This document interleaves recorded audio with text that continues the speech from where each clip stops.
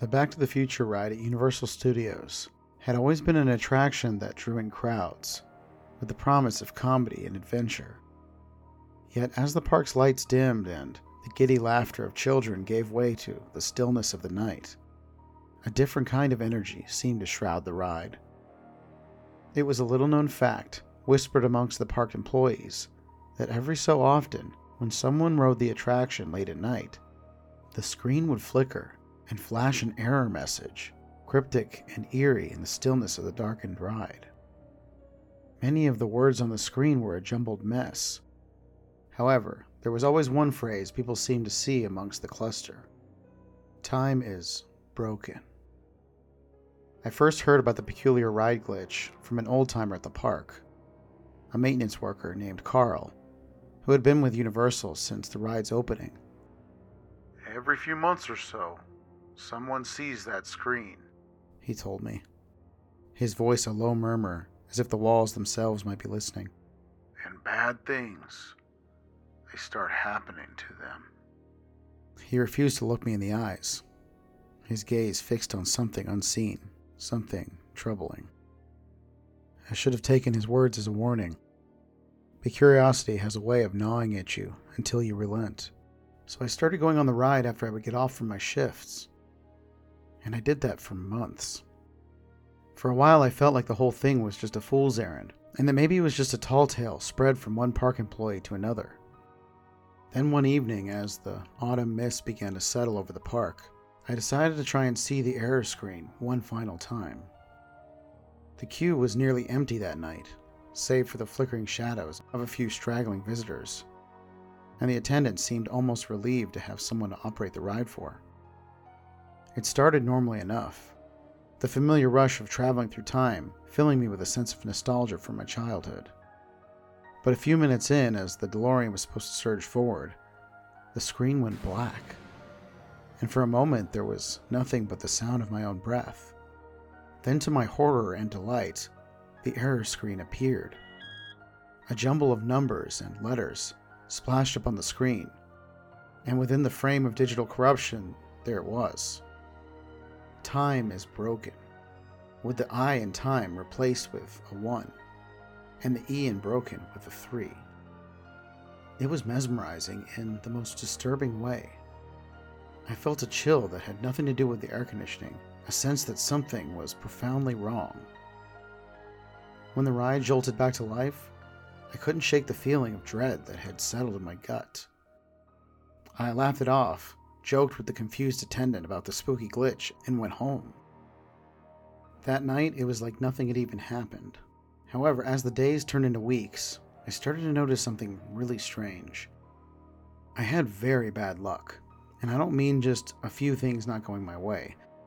In the weeks that followed, I was randomly let go of my job, a freak accident totaled my car, and my dog, my faithful companion for over a decade, passed away in his sleep.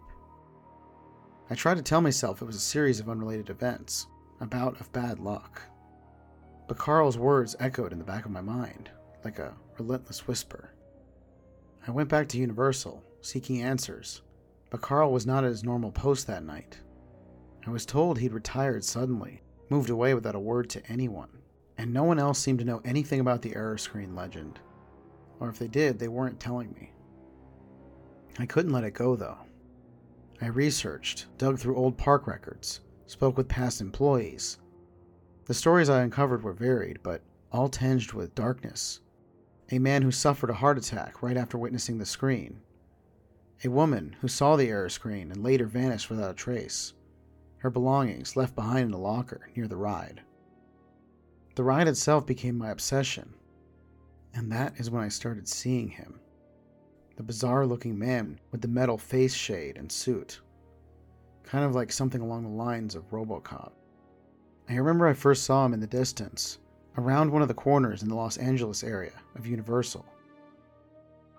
I thought it was an employee in costume, but there were no handlers around him, and he didn't seem to be interacting with any guests. However, after I looked away for a second, he was gone.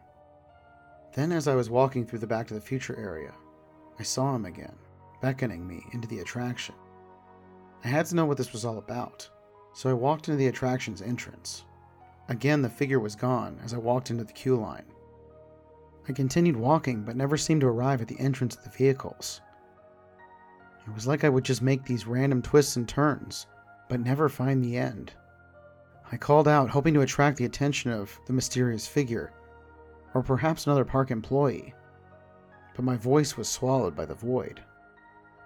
There was a sense of displacement, as if time itself was fluctuating, stretching and compressing around me. I started to feel dizzy, disoriented, like the ground beneath my feet was shifting. Just when panic began to set in, I rounded a corner and there he was, the man with the metal shade. He was standing in front of a door I had never seen before in the ride.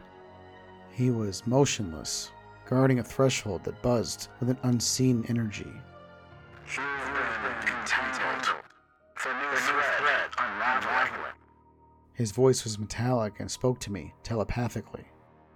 I nodded, unable to find my voice. Fear mixed with an insatiable curiosity as I stared at him, waiting for an explanation. How do I fix it? The question escaped my lips before I could think. Driven by a desperate need to return to my normal life, he pointed to the door. Through there lies your path. You may lose part of yourself, but there's no other way. Not really understanding what that meant, I reached for the door, pausing to look back at the man. He gave a nod, an unspoken encouragement, or perhaps a farewell. I pushed the door open and stepped through. Instantly, I was engulfed in a whirlwind of colors and sounds, a tunnel of shifting realities that stretched beyond my comprehension. Scenes from my past, present, and countless other versions of myself flashed before my eyes, each one a thread in the fabric of time. It felt like an eternity and a moment all at once, until I found it. The thread that was mine, glowing dimly among the countless others, frayed but not yet broken. Focusing all my will, I tried to move towards it, feeling an immediate jolt and sense of rightness. The whirlwind began to calm, and the colors and sounds fading until I was standing once again in the corridor of the ride, alone. The man with the metal shade was gone, and the eerie otherworldly atmosphere had lifted. I rushed out of the maze-like corridors, emerging into the park where the first light of dawn was breaking. In the days that followed, my life began to right itself. The string of misfortunes ceased, and though some losses were irreversible, I found a new sense of peace and purpose. I haven't spoken publicly about my experience until now, knowing how unbelievable it would sound. However, back in 2016, a new employee at the park in Japan contacted me on Facebook. He told me that he saw the glitch, and then he saw me on the screen, screaming and begging him for help. Since that ride is now permanently closed as well, I guess I will never know why that version of me was trying to get out, or what horrors he is still experiencing in that other realm.